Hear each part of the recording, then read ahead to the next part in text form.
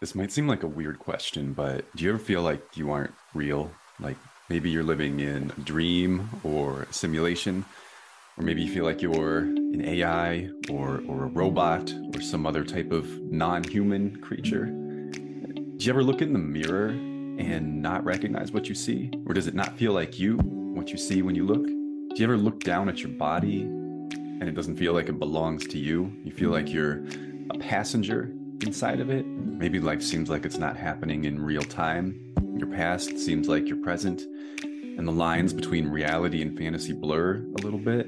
If any of this sounds like you, I want you to know that you're not losing your mind. You're not crazy. It doesn't necessarily mean that you are schizophrenic or that you have severe trauma. Believe it or not, everything that I just said could be a symptom of depression. Let's talk about that.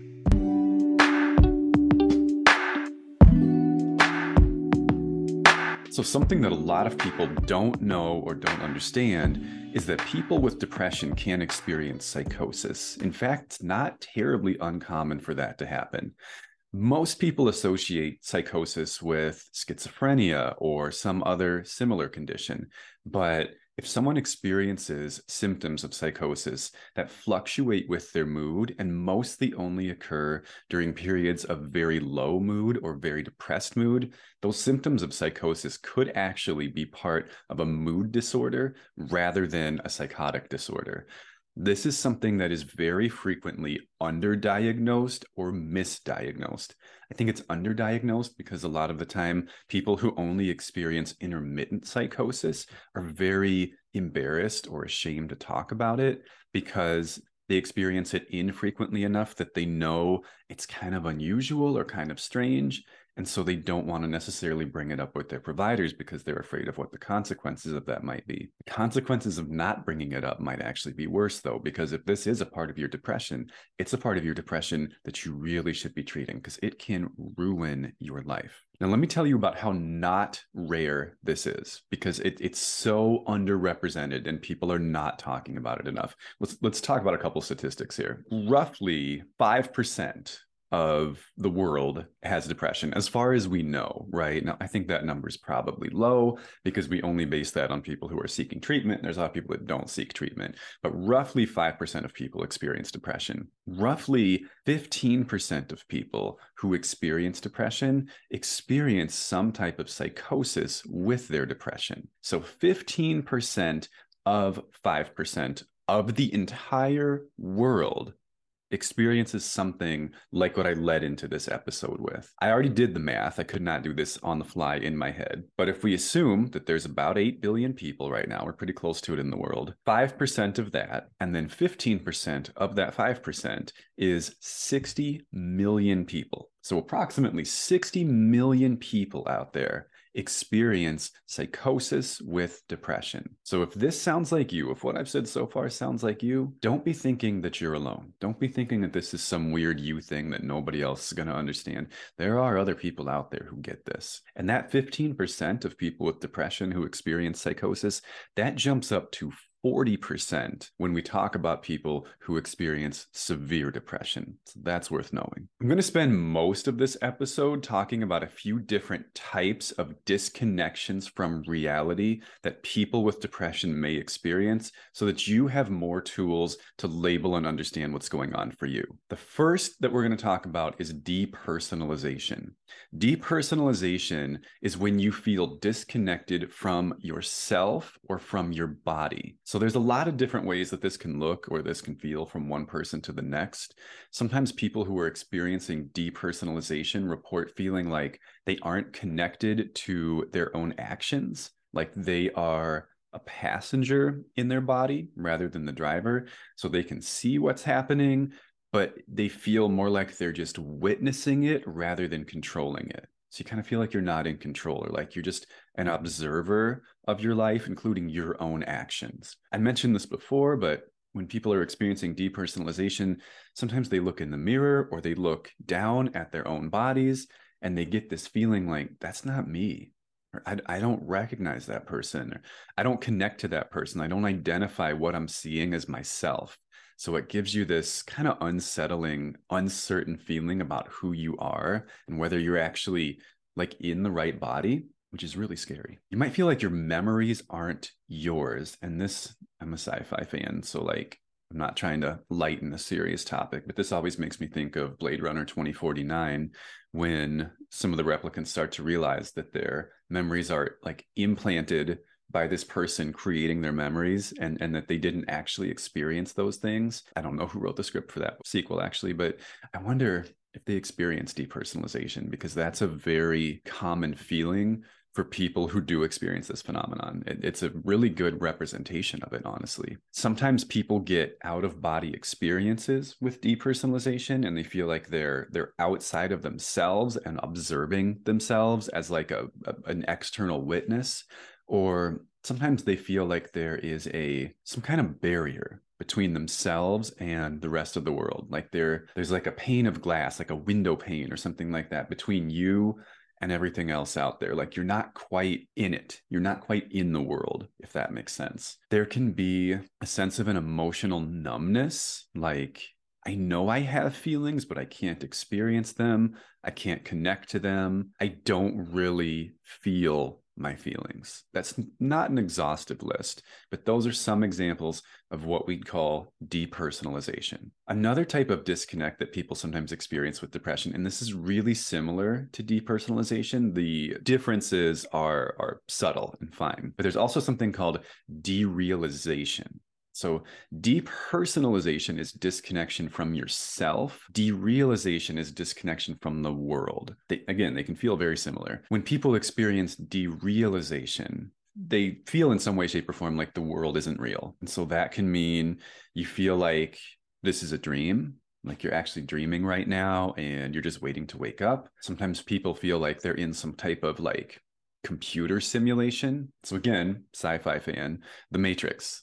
Like when Neo realizes that the world isn't the world and there's actually another world outside of the world, and what he thinks is the world is just a simulation in his mind driven by like a computer or an AI, that would be an excellent representation of how people with derealization feel. Sometimes people with derealization feel like they are in a movie, The Truman Show, for example. Like, I'm actually just acting out something, and this isn't an actual real life where I have free will. Sometimes people feel like they are part of or from another world. People might feel like they are an alien or a robot or an artificial intelligence or some other type of non-human being. Events can feel like they aren't happening in real time. So you might feel like you're actually in the past or in the future rather than being in the present. Sometimes stimuli can just seem off. Like you might suddenly look at things and be like, those aren't the right colors. Those aren't the right shapes. Those things don't look right to me. Everything can kind of look like it's in like a funhouse mirror, and things just feel wrong. I know that's kind of vague, but it's a hard thing to explain. The world might have sort of like a snowy or staticky sensation to it. If you've ever had like an older TV where you could turn it to channels that don't get any signal, and it's just kind of that snow or static, you can get a sense of that. Sometimes time feels like it's going dramatically slower or faster than it should. These are all some general examples, and again, not exhaustive, but some general examples of derealization. A slightly more intense version of some of these disconnects is something that we call dissociation. Dissociation is when you start to lose some of your awareness of your orientation to person, place, or time. So there can be some overlap with depersonalization and derealization.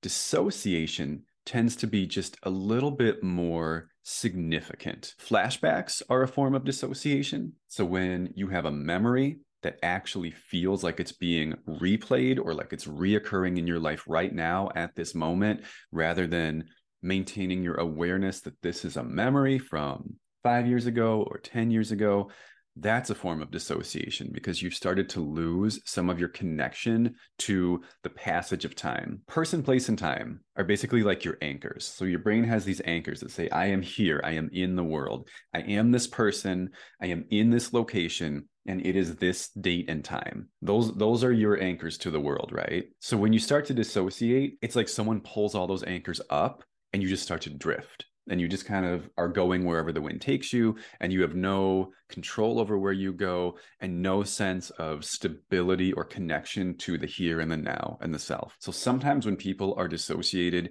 they feel like they are younger versions of themselves. I know this can be a little jarring or unsettling, but they may even act like they are younger versions of themselves. You might see what we call like a regression, where an adult suddenly starts acting like a child or a teenager again. Sometimes when we're dissociated, we get lost. Like literally, you can be in a familiar space. It can happen when you're driving, which is really scary, but you can be in a very familiar place. You can be in your home or at work or in your neighborhood, and you suddenly don't recognize anything and don't know where you are and don't know how to get home or back to wherever your destination was.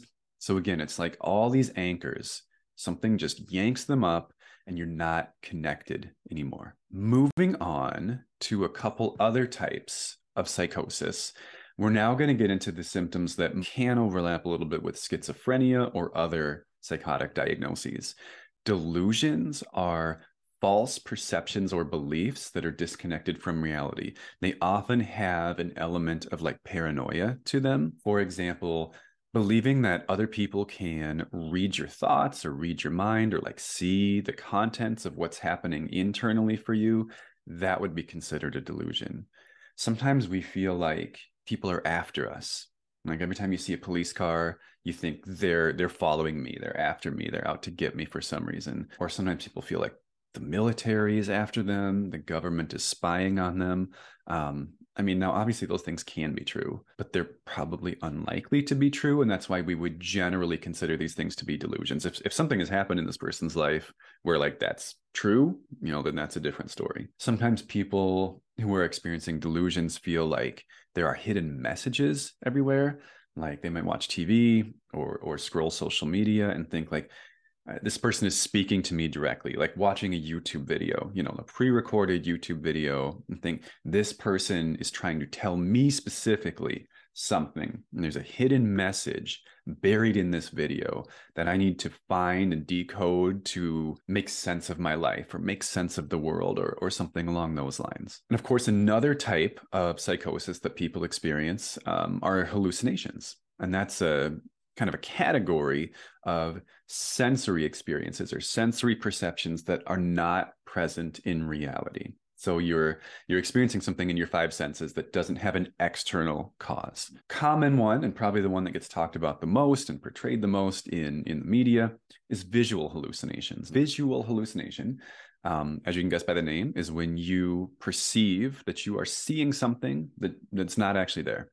And that can be people, animals, movement. I mean, it can literally be anything. People seem to be the most common visual hallucination. So seeing someone who is not actually physically present would be a visual hallucination. There are also auditory hallucinations. And so if people talk about hearing voices, that's an auditory hallucination. It's when you have the sensation of hearing someone speaking to you, but there's no external auditory stimuli coming in through your ears. It feels like there is, but this auditory sensation is actually generated internally by your brain. There's nothing external happening to cause it. Less talked about, but still important to recognize, are tactile hallucinations, which is when people feel things that aren't really happening. Most common by far, and I think the only one I've ever actually met someone who experiences, is the sensation of bugs crawling on them. It can be any different kind of bug, but it's a relatively common tactile hallucination when we feel something crawling on us, or okay, I know this is a little gross, but sometimes people even feel like there are bugs in their skin. That one is not fun. You do not want to have that one. But those are some examples of tactile hallucinations. Some people experience olfactory hallucinations, which are smells. So you feel like you smell something that no one else can smell, or maybe you're looking for what is the source of this smell? What is causing this smell? And you can't find anything. You can't find where it's coming from. That could be an olfactory hallucination. And so those are all examples of different types of hallucinations that a person might experience. So at this point, I want to talk a little bit about why. Why do people experience these disconnections from reality? And specifically, why do we experience it in response to depression or anxiety? Because even though some of these symptoms can overlap with other diagnoses, the reasons people experience psychotic symptoms when it's part of depression are different than the reasons that people experience psychotic symptoms if they have schizophrenia. What we know is that any type of psychosis or dissociation can occur due to immense emotional distress. So anytime a person's life gets too difficult, too hard, too confusing, too overwhelming, too painful, sometimes we cope with that by disconnecting. And so, like, if reality itself feels unbearable, one of the ways that we can survive that and get through it is by disconnecting from it, maybe partially, maybe completely. And something I think is really important for people to understand here, because I don't want anyone panicking or catastrophizing or jumping to conclusions about their own diagnoses here. Our connection to reality always exists on a continuum, meaning there's degrees of this that are very normal. I mean, even going back to our statistics, right?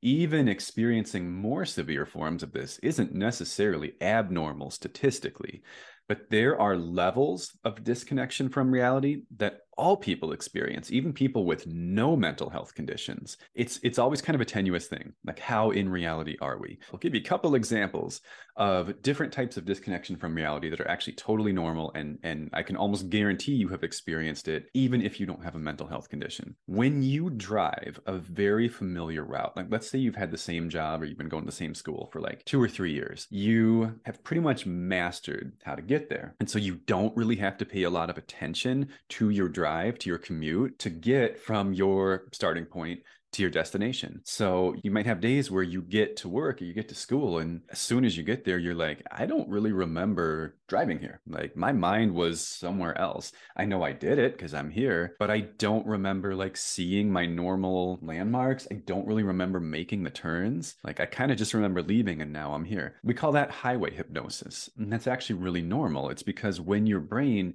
kind of masters a location or a pathway, you don't have to think about it anymore. Basically mastered or automated the skill of driving from your home to driving to your most common destination. So your orientation to space and time is not required anymore to get there. You can autopilot it. Or just daydreaming. Everyone has those moments, right? Especially if you're in class or in, maybe kind of a boring meeting at work or something like that. And suddenly you kind of snap back into it and you're like, I don't know what happened the last 5 or 10 minutes of this class or of this meeting.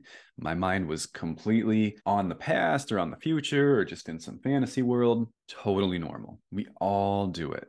Doesn't inherently indicate that you have any type of mental health condition. When the prefrontal cortex decreases activation, meaning it's getting less blood flow or less oxygen flow than it normally does, we experience some level of disconnection from person, place, or time. I mean, that's also why you often, for example, don't remember things that happened when you were drinking. If you had a few drinks last night, alcohol suppresses activity in the prefrontal cortex. And so alcohol actually disconnects you from reality a little bit because you lose those anchors to some degree. So I want to talk a little bit about this on a personal note now. And this is going to be a little more difficult for me, but I've experienced a lot of these things that I'm describing today, and I experienced them pretty young, and they were really confusing and really overwhelming. That's part of why this is such an important episode for me, and why I really wanted to make this one kind of early on. I want to make sure that people who experience things like this know that they are not alone. I had a lot of this stuff happen to me to various degrees, various severity levels, various durations growing up. The worst I ever remember it being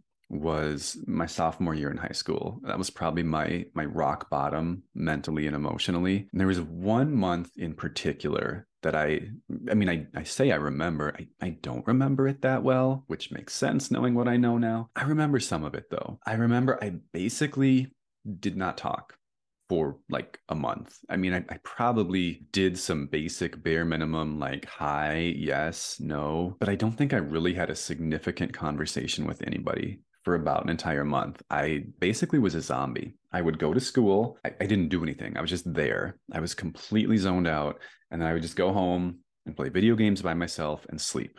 And that was all I did. The whole time I was at school, I remember, unless I would get in trouble for it, and even then sometimes I would do it, I always had my headphones on. And what really, like, this really bothers me to think about it now, but I want you to know about it in case you relate to it. For this entire month, I pretty much just listened to one song on repeat over and over and over again. And it wasn't even like a typical song. It was actually a song from a soundtrack on a video game, and it was like 90 seconds long. And it was just this weird like chanting and this weird ambient sci-fi background. That's from a game called Overblood, which is super obscure. And if anyone listening to this knows Overblood, that would be incredible. But it just looped over and over and over again in my head. And I remember thinking like, I'm not real. This life isn't real. None of this stuff matters. None of this stuff is really even happening to me. And I would do things to test it. Like I was trying to test reality. One thing I remember doing is there were some people at my school who were like known to be pretty dangerous people. I would mess with them. I'd try to provoke them because I thought nothing could happen.